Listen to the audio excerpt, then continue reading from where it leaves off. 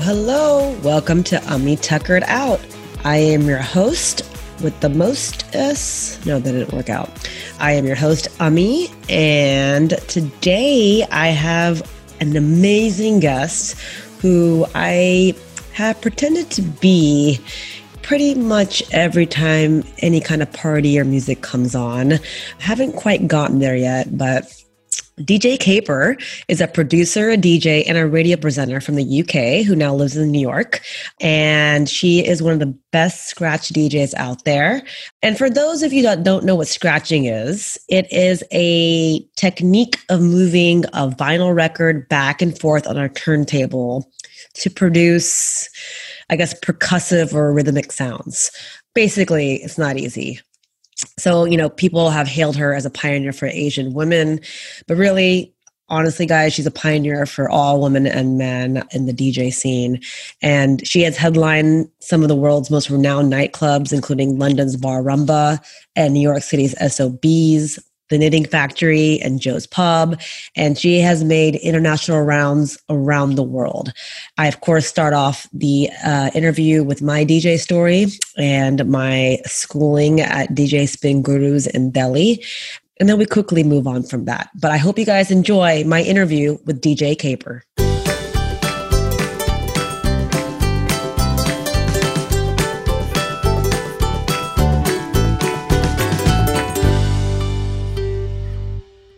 So let's just start. So you're a Guju, like parents are from Gujarat. Well, my parents are the Gujarati from Gujarat, yeah. But they went to Africa like when they were babies. So they're technically Kenyan, but then they've lived in England for most of their life. So yeah.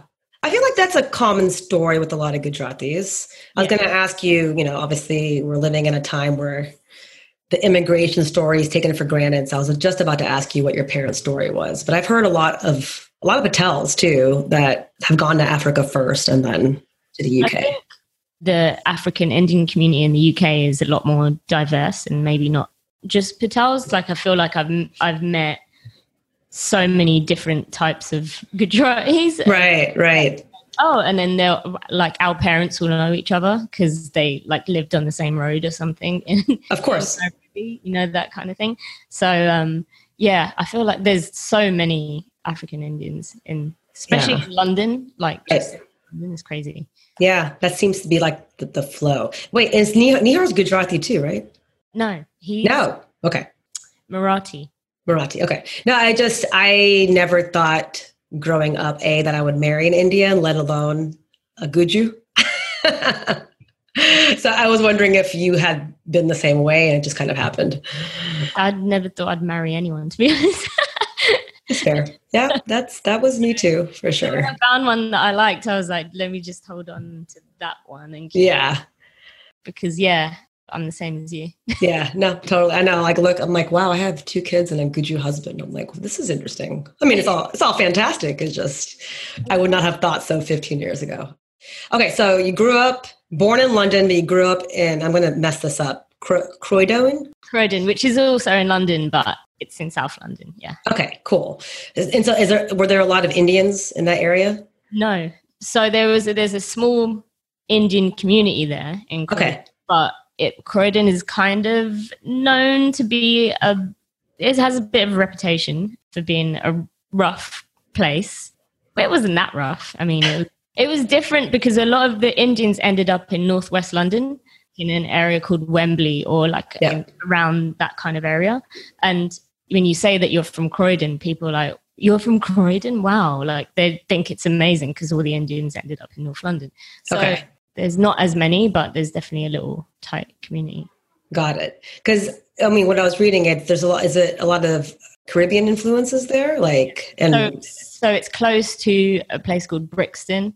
It's like where Soul to Soul are from. A lot of Caribbean influence there. Caribbean influences. And then I was reading, so you wanted to be a DJ since you were like a kid, obviously.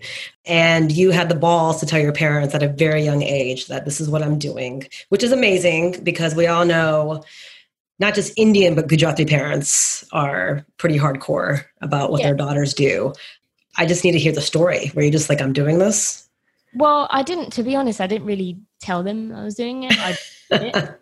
So I have quite a few people in my family, like cousins, older cousins, like guys, who were DJing. And my dad's brother's son was quite a popular DJ back in the day. He used to do all the big clubs around the UK and stuff like that. And obviously I'd see him a lot because, he's my first cousin. So I would see him, just practicing at home and stuff. And I was really into it from a young age. And then my brother, my older brother, who is closer to my cousin's age, was also like kind of influenced by it, but didn't have the drive to do it. In his first job that he got, he bought a turntable and tried to DJ. He bought one turntable and tried to DJ. Nice. Let's just start simple. Basically. Yeah. And then just like lost interest. And then my cousin would sometimes drop his other turntable around to our house, or just if he had a spare one lying around or whatever. And I used to just hook them up and mess around with them. And then before I knew it, I was DJing without knowing it. And because I used to play the drums at school, so I'm like 11 at this point. So the DJ, like beat matching and timing and everything, kind of came quite naturally to me. Yeah. Because you didn't go to school for it. I read you didn't there's no YouTube back then. There's no how to do this and 4 steps kind of bullshit that you can do now, right? No, there's no YouTube. I used to just listen to tapes, remember cassette tapes? Yeah. I remember. I used to listen to tapes, and if I would hear a scratch or something, I'd try and emulate it. And I'd just keep going back and forth and listening and trying to do the same thing or trying to make the same noise. And yeah, that's pretty much how I learned. And then I just kept doing it. And then I guess when it became a serious thing, when I actually wanted to go and DJ in a club, that's when it became a problem for my parents. They're like, oh, you shouldn't be doing this. People are going to find out in the community. Mm-hmm. Yeah. I can go off on Gujarati if you want to. Don't worry. No. I understand. So yeah, I got it all. And, I remember my parents were like, girls don't do this, this is hard. But I didn't really have a lot of interest in anything else. I wasn't a girly girl. I didn't have a big group of girlfriends and went shopping every weekend and shit like that. I wasn't really into much apart from DJing, and my parents would just get a bit worried, what's wrong with her? It's amazing. You're very lucky that you just you knew, right? That doesn't happen very often, especially at that age. And then, too, you knew, and then you also had the drive to do it, because that's the main problem with a lot of people, right? You were focused on it. I always knew, but I knew that I wanted to do something in music, even from a really, really young age. And I didn't know what it was. I would see mixing boards, in a recording studio, and I would see pictures of it and stuff like that. And that would get me excited. And I didn't even. So I was into making music first, I think, before I knew what DJing was. I found DJing from watching my cousins and stuff like that. But I always was into something to do with music. Oh, there's speakers and there's a mixing board thing. And it's interesting to me. That's awesome. Yeah. Are the older cousins and brothers still doing it, or are they all right? They are awesome. Yeah. They got older and were we can't be going to clubs every week. They became a lot of brown DJs do. I was just going to ask you. If you ever went down that route. If I ever went down that route. Oh, no. Yeah. I got, not because it's bad. Right. Not because I think anything bad of it. It was just, you have to have it's a different kind of DJing, and you have to have a lot of patience. Which I can't be dealing with brides every weekend. That's not my style. Why not? That sounds so much fun. It sounds not stressful at all. Yeah, do you know what? I give it to any wedding DJ out there. Thanks, because I couldn't do that. Yeah, that's why they should be paid quite well. Yeah, and they actually got into the wedding circuit, but then also had built their own sound system and stuff like that. So not just weddings, they do other stuff as well. So now whenever you go home, are you like, what's up? I can like take you guys on? We always did that anyway. Like, right. I would practice with my cousins and stuff yeah. Whenever we would see each other, and it was always like that. It was never like, oh, you're a girl, they actually respected me from like very young. So. Young. Yeah. Cause they saw you grow. So they were like, yeah, don't mess with this chick. Yeah. Okay. So then I read you started a residency at the age of 16 at London Ministry of Sound. Yeah. That's insane. So this basically, did your parents know about this? Cause I was like, they did not let you. Yeah, I figured. Okay. No. I think I was probably like just turned 17 more like. Okay. So in the UK, after 16, you go to a place called college, which is not university. It's basically 2 years before you go to university. Right. You just happen to call it college. Right. So I was at college and I just started college, and I can't even remember. Someone had heard of me, or I don't know, something. And I got asked to do one of the student nights at Ministry of Sound. And I don't know if you have ever been to that club, but there's 3 rooms and there's tunnels that connect every room and whatever. And there was a place called the Baby Box, which is where I started, which is like just a small room. Yeah. Then, they just kept asking me to come back. So that's awesome. It turned into a little residency until I went to university. That's a lot of telling your parents you're going to a friend's house for movie night or whatever. I actually used to fake letters. I used to fake letters. And I used to tell my mum and dad that I'm going to visit a university for the future, for the next, like, because I was, looking for a university to go to kind of thing. Right. So, no, I've got to go to, Birmingham. Like, this place is like 2.5 hours away. I'll probably have to stay there, blah, blah, blah, blah, blah. Just make up all kinds of shit. But I would fake the letters that would invite me to the university. That's amazing. Do you still have those? And your parents, that's amazing. Well, look, that's better than, I didn't even have boyfriends to lie about. So like, I was just not even, so at least you had a reason to sneak out. That's good. Yeah. You have to have something.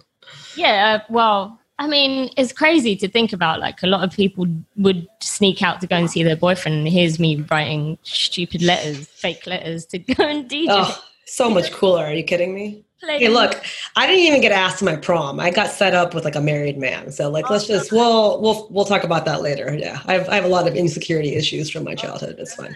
It builds character. It's good.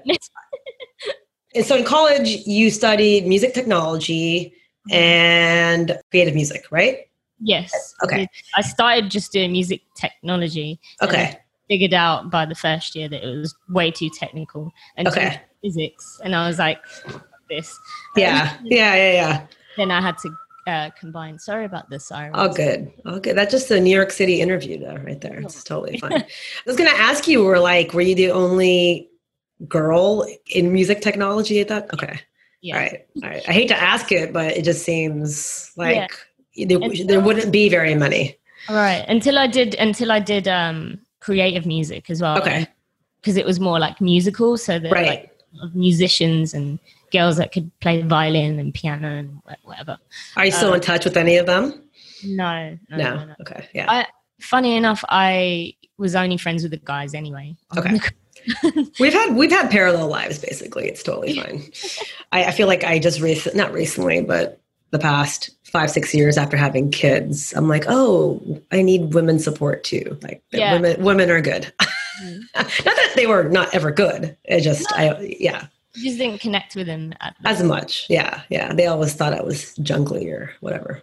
Yeah. I've had a few friends appreciate it, but okay. So then you're in college, and then you start a weekly night of hip hop, right? Ebonics in London, right? During this time or right after? It was in Cambridge. Okay. I went to university. I didn't go to university of Cambridge, I went to a different university. It's all good. I'm from Texas. It sounds all the same. So I'll just say, we can just say Cambridge. I always get it. I'm like, oh, you went to Cambridge University? I was like, no. the cousin school. Yeah, they used to call our university the Early Learning Center of Cambridge. Like the preschool before Cambridge is totally fine, right? Which is totally unfair. Yeah, so when I started university, I had been asked to DJ at like the club. There was like 4 clubs in Cambridge. And I got asked to DJ at one of them. And then they just, I guess the manager of the club at the time just decided to get rid of one of their successful club nights. It was like, no, we want to give it to you now. So I was like, all right, cool. Yeah. And then I kind of built my own brand and club night. Yeah, at that club. So no more Baby Box, basically. No, it was still a small club, but it was like my thing. That's a big deal. It was like 350 people every week. It was good enough. And sometimes you could build your own. You're building your own night, right? Like whatever you want. I was building my own brand without even knowing it, and it became successful because at the time, crunk music became a thing. And no one was playing it. No one was playing it in the UK. And I didn't really like it at first, right? Because I didn't understand. Around Cambridge, there was a lot of American air bases, and a lot of the people that were on the air bases were from Atlanta and, the South. So they would come out, on their days off, and they would come to my night because they heard it was a hip hop night. They'd be like, "You gotta play the new the Young Jock and this," and I'd be like, "Huh? What?" I had no idea what they were talking about. So a couple of times, I had a few of them bring me like CDs of the most popular tracks. Then I really got into it. They would come to the club and they would do all the dances, and it made my shit look amazing. Yeah, no kidding. That sounds awesome. I would have so been there. Yeah, and in the UK, people were just amazed. So people would come from like Manchester and like far, far away places just to come and see these guys do these dances. So I would have been I would have been right next to them trying. Yeah. I also used to be a break dancer, by the way. Oh, nice. So then, is this where you met Jazzy Jeff, or is that you guys was he like your mentor? Is that a good word? No, I would say he's like my mentor. He's kind of like the big brother that kind of looks out for you. Because when I was given the opportunity to build my own club night, I was like, well, what better thing to do to help me build my brand as well is to maybe DJ with people that I've always wanted to DJ with. And that's when I had the idea, and I had asked the club, like, can we get Jazzy Jeff, and can we get DJ Premier, and can we get all these like icons that I'd grown up loving, listening to. I got a chance to DJ with them just by booking them for my own. That's amazing. Yeah. So yeah, that's how I met him. Yeah. And you guys have been close since. Yeah, since then, because especially around that time, there wasn't a lot of females that were doing hip hop that was traveling the world as well. Yeah. So on the weekends, like when I was at university, one weekend I would be in Mauritius, and another weekend I'd be in South Africa, and another weekend I'd be and I guess he saw that, and he would see the like videos and stuff, and so he just kind of kept in touch. And then whenever because back then there wasn't like social media and stuff. So right. Thank God. in a way. Yeah. So it'd be word of mouth. Like you would go and DJ for a club in another country, and they'll be like, "Oh, who do you think we should get next?" And they would ask Jeff, and then Jeff would sometimes say my name. So I'd end up in another country that I'm like, how do they know who I am? And then they would tell me, well, Jeff recommended you. So that's how it's amazing how things actually worked back then without all this crap, right? It's kind of like less stressful too. And I'm assuming by now your parents know you're doing this. Yeah, because I had entered the first like week of when I started university, I'd entered the DJ competition, and then I ended up winning it, and it was a national competition. Is this the Vestax? Okay. Yeah. And can you explain that really quick? Because I'm sure I don't know if a lot of people here would know it. It's the Vestax Juice DJ competition, right? Yeah, it was sponsored by a company called Vestax, who made mixes and turntables and stuff. And also like DJ Magazine, iDJ, and the Daily Telegraph, which was a big newspaper in the UK. And it was a national competition. So the first week of uni, I had a mixtape because I wanted to try and get some gigs. Love it. And I had a mixtape that I'd done on mini disc. Okay. And I gave it to a third year student on my course. And his name was Colin. Never forget Colin. And he was like... Hashtag that. Yeah.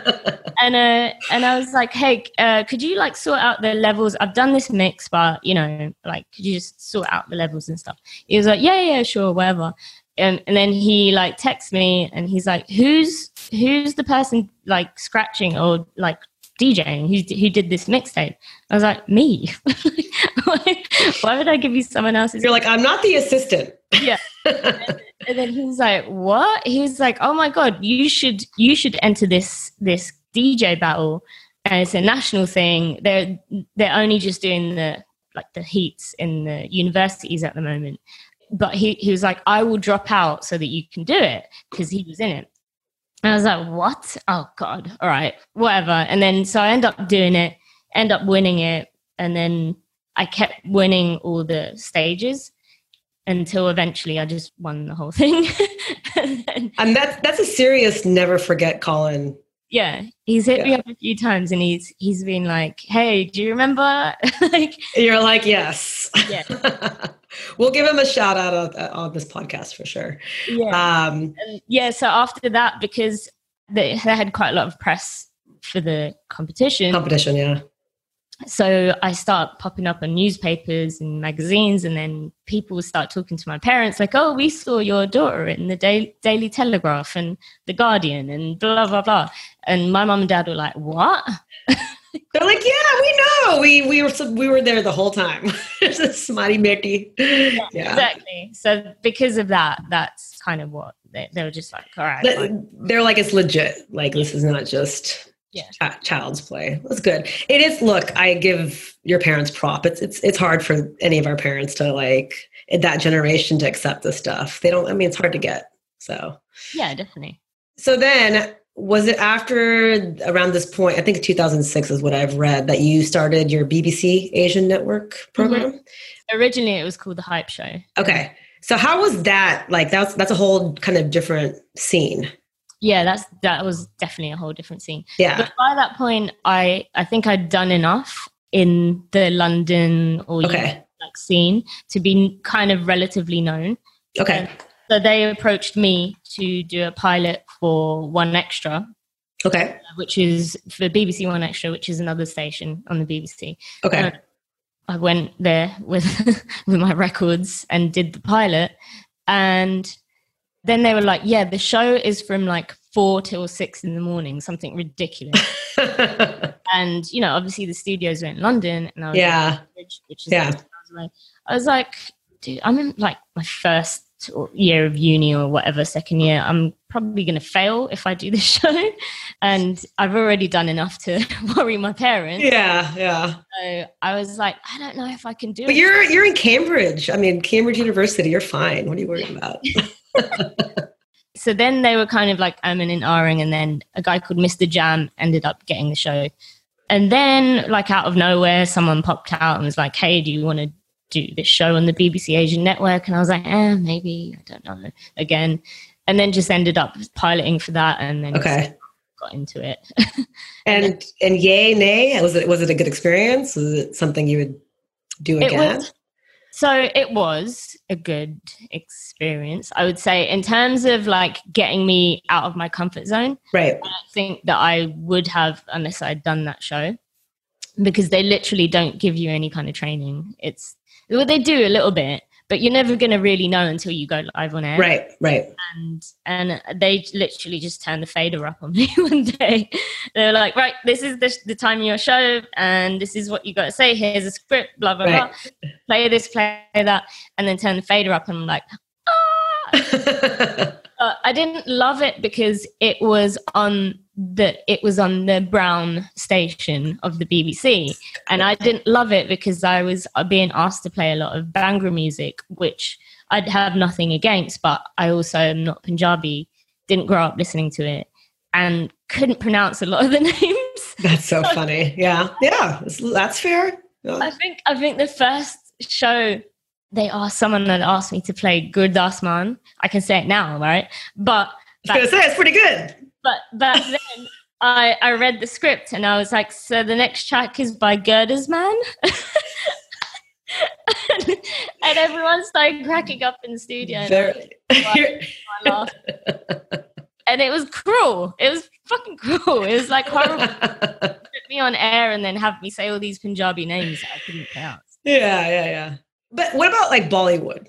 Yeah, that's not necessarily Bhangra. It's not your jam. No, not my jam. But if not to be bad again, but no, of course not. I didn't grow up listening to Bollywood or Bhangra, so I didn't know a lot about any of it. So I was able to play, hip hop in the beginning, hip hop and like other stuff as well. But I would have to mix it with the Indian stuff, the beats, yeah. So that's how I kind of got around it. But yeah, that station seemed to be more into Bhangra than Bollywood. Anything else, right? Yeah. Got it. The listenership was into that. So that's why that I would get asked to play all this stuff. And then eventually when I became more confident, I was like, no, I'm not doing this. I need to kind of own this. If I'm going to do this, I got to own it. Yeah. It's your show. Yeah. So then I kind of went into more Asian beats rather than like, got it. Like Shiva Sound System and all the cooler stuff, I guess. Right. Well, like it's just your thing. Like that's your music. And so I grew up listening to Bollywood and this and that, but like I can't. The Bhangra is fine when you're at a wedding here and there, but like I can't. I can't dance to it. I can't. I'll OD on it. It's just like that's enough. Give me some Garba Ras. I can do that all day. That's totally fine. I can't even do Garba. I'm the worst Indian ever. That's fine. I'll teach you. Ever. I won the 2000 Ross Rage Championships, the college ones in the U.S. So I got your back, girl. I was, of course, dressed up as the boy because they didn't have enough. It's fine. It's been a tough life. So then I'm going to brag about you a little bit. Then you got a double nominee in best club DJ, right? In 2008, 2009 at the UK Asian Music Awards. Yes, I believe. Probably. Just throwing it out there. I want you to feel fancy here. And then you start producing a couple of years later. I believe what Diplo was the first one? I'd made a song and Diplo put it on his label, Mad Decent, and that's how that kind of became a thing. I just have like a minor crush on him, so just throwing it out there. That's amazing. When he's like dressed like a cowboy and stuff. Well, no, when he was with MIA. Yeah. I had met, I'll have to tell you the story at some point, but I followed MIA around the US because I was trying to like get on her tour bus. I'm not sure what I would be doing exactly. Yeah. I was in my third semester of law school and I was like, I'll just quit and follow MIA around. Right. And my big brother was like, you're a jackass. Get back to school. Yeah. So I've had many. Anyways, and so when she was in Chicago, I briefly met her, and she probably had security kick me out. But I met Diplo. He was DJing the after party, and this was like 2004. He was quite friendly. Yeah. So I had a slight MIA obsession. I did meet her, and then she actually did pull. I was dating this 6'4" white guy back then. We went to her concert, and she actually, because I was stalking her at her signing, so she pulled me up on stage, and I danced behind her, and I thought I had made it. I'm like, oh, I'm totally in with her. Like we're going to become best friends. Yeah. And then that was the end of that. She was like, no. I was like, it's fine. I first met Diplo when MIA was performing at the Fader Fort stage at South by Southwest.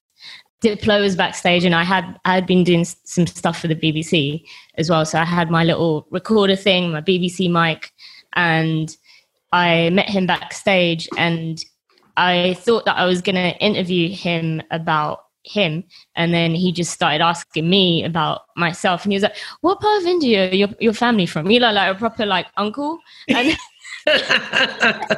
then like the West, like what? No, but what like da da da. I'm like, how do you know? And he was like, well, I traveled around Gujarat, like I guess for a year or something, and basically just met random Gujaratis everywhere. So you're saying there's still a chance? I'm kidding. He loves Gujarati girls. There you go. He was friendly. Damn it. He loves brown girls. I blame Corey, that 6'4" guy. It's fine. So sorry. So you signed an album with him, his label? No. It was just one track. I didn't know that anything was going to happen with it. One of my friend's engineers, knew him or whatever, had sent him the track, and he ended up putting it on Mad Decent, and that was it. And yeah. And then he used to send me music every week for my show, which helped me out loads. That's amazing. That was called Gimme Some, right? The song with him. And then there was Magic Faces. I've been listening on Spotify to all your stuff. It's catching up. It's pretty amazing. Magic Faces, right? Was another big solo. That was like my first track that I released by myself. Gimme Some was with Engineers. So right. It was a collaboration. And then Magic Faces was after I'd left radio. Because I always wanted to produce, but it was so hard to do it while I was on radio because radio took up so much of my time that I just never did it. And then, I studied it. So right. So after I finished radio, the first thing I did was release music. And that was the first single that I released. And then I just went on. That must have been pretty exciting because that went well for you. Out of My Mind, right? Surpassed 2 million streams. Yeah, at the time, like to get like 1 million streams was like crazy because Spotify it was just becoming a thing. And it just happened. And I was like, wow, okay. And then Pitchfork had blogged it. So that was even better. And right. So you were releasing like singles at this time, not full on albums? Yeah, I haven't actually released an album. I've released EPs. But EPs, yeah. Okay. But at that time, that was kind of the trend. Like Disclosure were becoming massive. Okay. And it was like kind of the trend to like kind of do the housey kind of soulful kind of thing. It was working. That's not the reason why I started doing it, but it just kind of fell into place. And then right. So, I'm going to ask you this because I'm so interested in knowing the story of your brand and how it's kind of evolved over the years. So from the days when you were 17 in the baby box to at this point, how much has it not evolved, but like how much has it changed? And like, did you feel like you're playing the same kind of music and just at like a different level? I kind of gone back and forth so many ways. Like I started off being known as this like little hip hop chick, young little girl that knows how to scratch. And then I went into the Indian scene somewhat, right? And then I left that and then went into producing house music. So it was just kind of all over the place. Which is awesome. Like you're trying everything. Yeah, but I think that's what happens when you've been doing something for so long. You're going to go through stages. And because I was so young, I see a lot of like young DJs right now, and I look at how I was then, and I didn't know where I was going. Like I had no idea. I was just going with the flow. You get asked to do things, you're like, yep, fine. Yep. You're just happy you're getting asked. So you're like, I was just getting asked to do like left, right, and I was like, yep. Because I didn't know what I was doing. So right.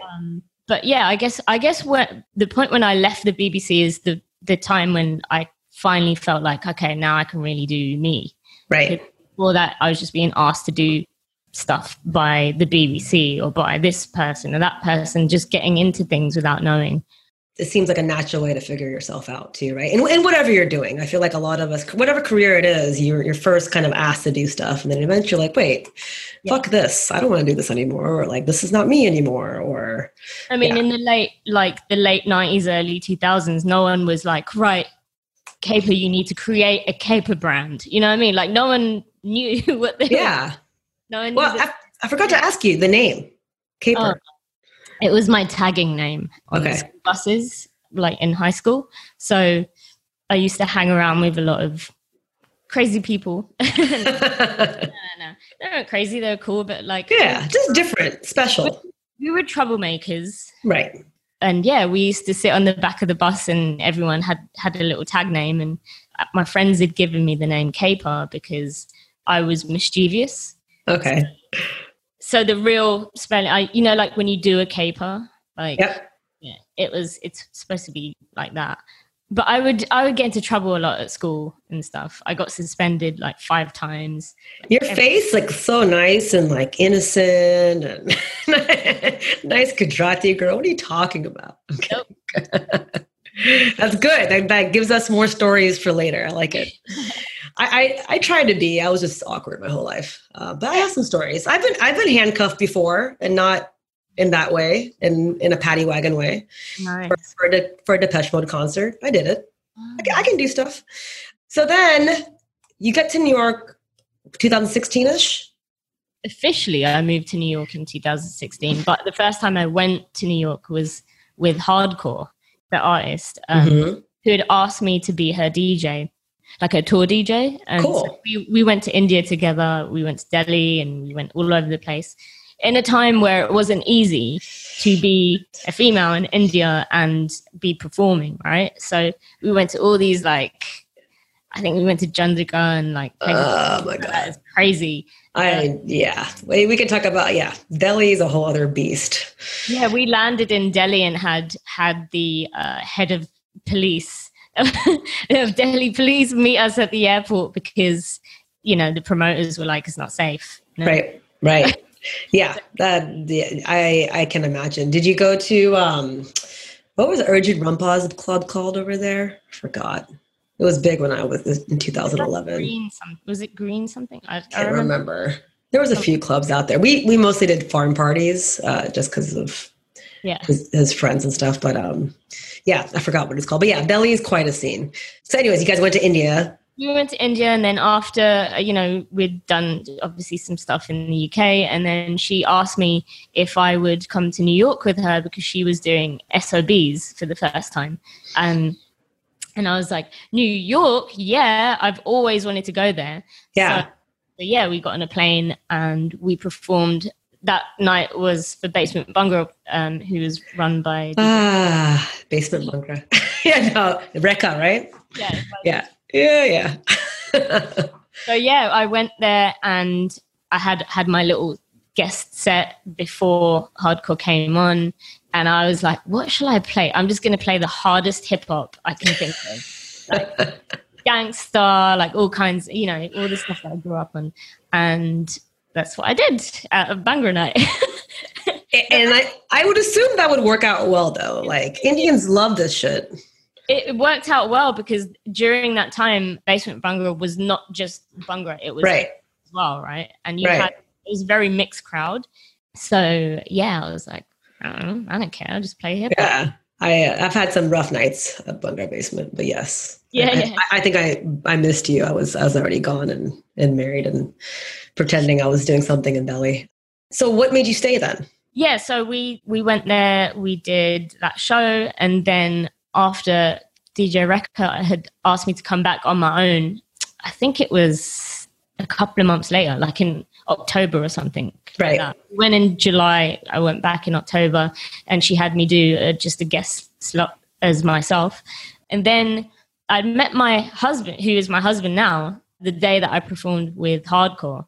So after that, he was like, hey, do you want to come and DJ? This is when we like dating or anything like that. Right. And he was like, hey, do you want to come and DJ at my 29th birthday party in January? And I'm like... It's like basically asking you out on a date, but in like a fancy way.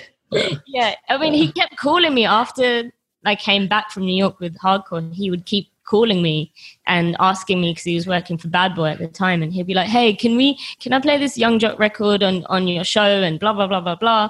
And I've only found out recently that he wasn't actually, like, the UK has nothing to do with with US radio. So it's so romantic. Come on. he just kept calling me and bothering me. And then, so then he asked me to do his birthday. Yeah, if he's hiring someone like you for a 29th birthday, I mean, he has to like you too. I mean, you're amazing, obviously, but he's like, can you come for my random birthday and I had the best time. I hung out for like a week more, and then he was like, hey, do you want to come back in April after you finish university? Like, because I was going to finish my final year. Right. And he was like, I'll set up a tour for you, because he was also booking artists and stuff in the US. So he set up a tour, and I came over in April of 2007 with my cousin, and we toured over the US with the guy that I'm now married to. That's awesome. He's like, I want to manage you. And then and put a ring on your finger. Thanks. He's like, can you come back for my 29th and a half birthday in DJ? Yeah. You're like, what? That's awesome. And so nowadays, obviously, there's COVID. We all know this. And I know you're doing a lot of stuff just live from your home. You've done Roots Picnic. You've done In the Mix with Serato. I saw that you went to Austin recently, which is where I went to college. Oh, cool. UT. I went to UT. All of my friends are they all went to UT. Yeah, we're all very, very cool. We're all UT. It's all UT people. And I know you've helped to raise money for BLM and lots of other causes. What else are you working on right now? To be honest, all I've been working on is figuring out how to live stream. Just working on music, like figuring out how to use all the equipment that I get sent but never get a chance to like try out. Right. I get sent something and they're like, hey, try it out, see if you like it or whatever. Right. Sitting there. So just learning. Right. You're like, that goddamn music technology degree. You don't remember the three classes that you took? I know, right? But mainly just making music and stuff. Yeah. You work with DJ Nice? D-Nice? D-Nice, God. D-Nice. I'm like an auntie. DJ Nice. Just throwing it out there. I think I've done a few like live streams with him, but I mean, I know him. Yeah. Like I guess we'll probably do more live streams more together. Awesome. Okay, I wanted to really quickly talk about like, you said before that you're an open format DJ, which we kind of talked about. Do you still consider yourself that nowadays, or do you feel like you kind of focus in one area? I feel like the term open format is a very American term because welcome to America, baby. Yeah, you're ours now. You're ours. Yeah, all these words that no one knows, but I don't know. I guess open format means you don't have any like genre, right? Yeah, you're open to the format. Yeah. But that's kind of how like what I've always done, right? Yeah. The UK, when I first started out, I was never just playing hip hop ever. You had to know how to play drum and bass. You had to know how to play UK garage. You had to, because this was all what everyone wanted. So for me, it's not really any different. Just some of the music's different. Yeah. Yeah, I don't really know. I don't know. I'm just a DJ. Yeah. Yes, you are, my friend. That's not a joke. So I actually did this thing. I'm not IG and doing like, I hate putting my face on video, which is why I'm doing the podcast. But a lot of people, I mean, I'm not saying this to make you feel better about your life, but a lot of people were excited to hear from you. So I just did it like 2 hours ago. I was like, okay, if you have a question for her. I didn't think anyone. I got like 12 texts. I'm like, what the F? So I want to ask some of those questions really quick. One of my friends, Natasha, asked, do you practice your sets like beforehand? Like what's your practice state? Or is there anything that how do you prepare, I guess? I might like have an idea of what I'm going to play. And especially like if it's like something where I know people are like watch it, like it's a performance kind of thing. Right. Those are the only ones that I will practice for. But like when you see me doing my live streams or if you see me in a club, I probably haven't practiced any of it. I just have like little routines here and there that I might have practiced. Yeah. This is kind of deep. I should have written down who said what, but that's okay. Do you think your relationship with music has changed with age and with phases in life? No. I think that's the one thing that's been constant. Yeah. There's all this other shit that's happened around me. Right. That I've always loved is You go back to, right? Yeah. So That makes sense. What is the most memorable event or show you've played and why? There's so many. Like, I remember I did Printworks recently, maybe 2 years ago, which is a massive venue in London. It used to be a print factory, and it's just an amazing venue. That's cool. And I always wanted to play there, but I'd moved here and didn't get to do it. And then I got asked to do a gig with Diplo, your mate. Yeah, tell him I said what's up. I think he misses me. He just doesn't realize it yet. It's fine. Yeah. I did a gig with Diplo and it was amazing. That was definitely, especially because I had moved here and I was going back to London and all my friends were out as well because they could be. And I saw my friends in the crowd and it was like this amazing venue that everybody wants to DJ at. Right. So yeah, I think, that was one of my most memorable, but there's been so many, I can't choose. Oh, I'm sure. You've been all over. I mean, I'm sure you have endless stories. Who in your mind, I'm sure you have many answers to this, but who in your mind is the best DJ nowadays? Or let's put it this way. Who would you like to work with that you haven't yet? I do like Peggy Gou. Okay.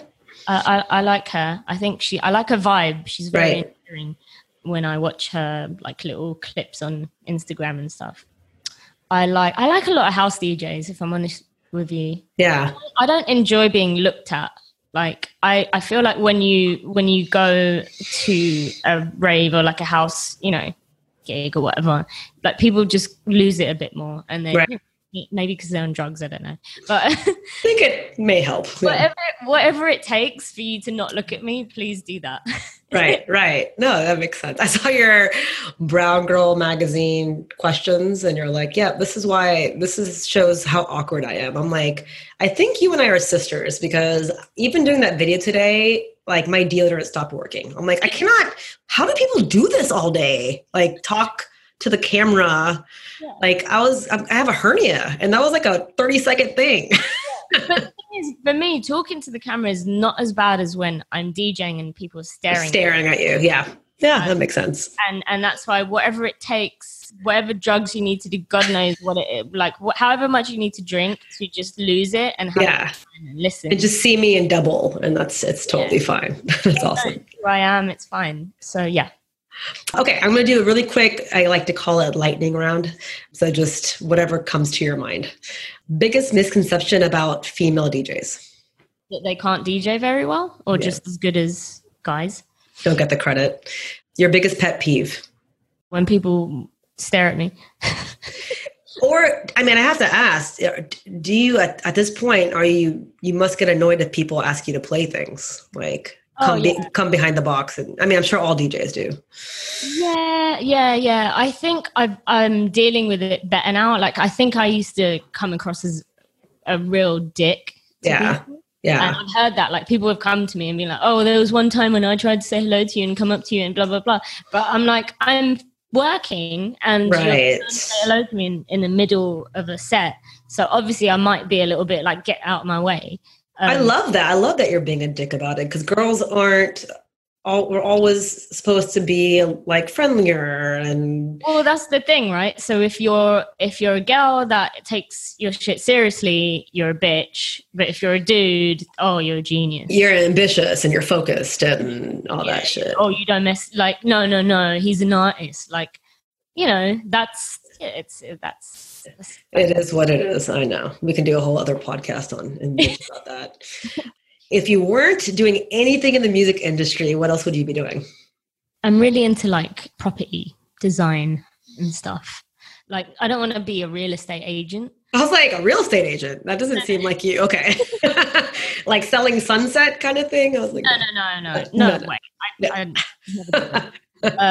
I want to like build houses. I want to design them and build them. So I would like to do something like that. Cool.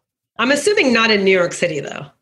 No, if I had enough money, then I would. But like, it's just impossible to do anything here in New York. Right. Go to Arkansas. I'm telling you, you can do everything. Yeah. Maybe in Austin though. Yeah. It's getting more and more expensive, but it's my favorite city. It's my home. Yeah. And I think that's the lightning round.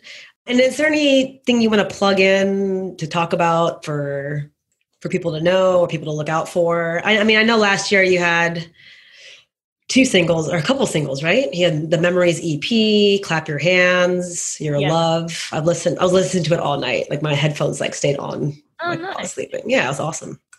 Those are your most recent ones, correct? Yeah. Okay. I think Your Love was the most recent. I can't remember. Okay. At the moment, yes, I'm making music. I don't know. People have been asking me like, oh, are you going to release more music? And I don't know. Yeah. So I don't know if I'll do it this year or next year. I kind of like this time that I have to myself. Right. Without being anxious about like what everyone else is doing because we're all in the same situation. Right. Yeah. I know it's kind of odd how much I've embraced it. I'm like, why do I like not being social? I mean, I know COVID sucks, it's terrible, but in a way it's been like, okay, I kind of like the Shanti a little bit. Yeah. It's something as bad as it may sound, there's something a little bit comforting about the fact that everybody is in the same situation. No, it is exactly. And then we went to Vermont last week and I'm like, I haven't been on a hike since I was in Girl Scouts. Like it was amazing. I was like, oh, there's a waterfall and there's a tree and there's a leaf. It's been, in that way it's been really nice. I'm not looking forward to the schooling part next couple of weeks though. So yeah, I definitely think that I've figured out, what matters more during this time. So yeah. Have you been able to see your family at all? No. Only on like FaceTime and stuff. That must be hard. Yeah, it is. But then also I would only see them like 3 times a year anyway at this point. Okay. But usually I would have gone home in the summer for a couple of weeks. Right. So someone's wedding, like you have to go back to the cousin's wedding or whatever. People are still doing that? God. Yeah. But yeah, like I haven't really seen them and wouldn't really risk it either. So you're officially ours now. You're American now.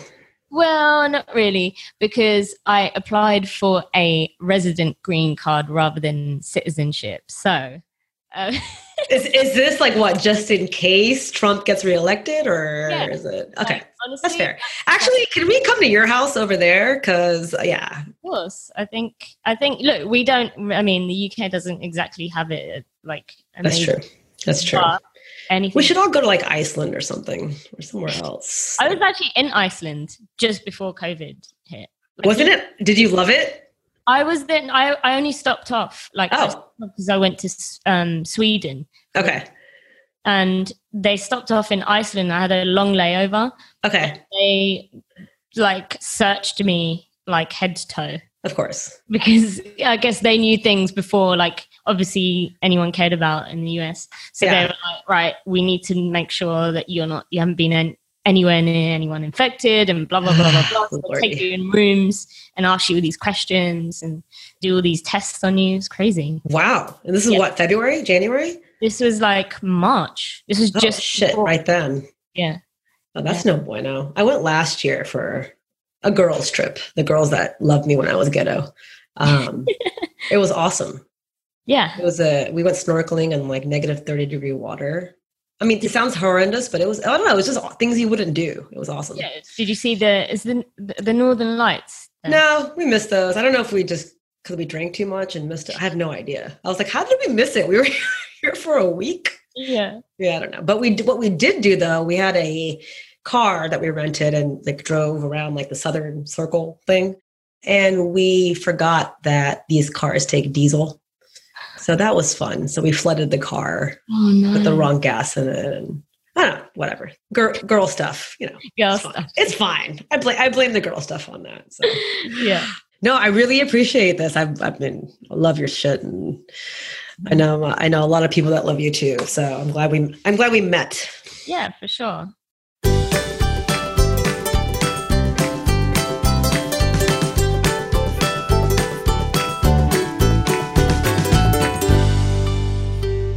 So I'm pretty sure we're going to become best friends after that interview, or at least in my head, or at least during COVID.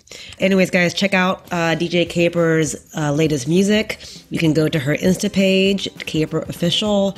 And as always, you can follow me at Ami Tuckered Out and leave a review. Make me feel better about, hosting this by myself. Thanks, guys. We will have a new interview very soon. And I appreciate you guys listening. This is Ami Tuckered out.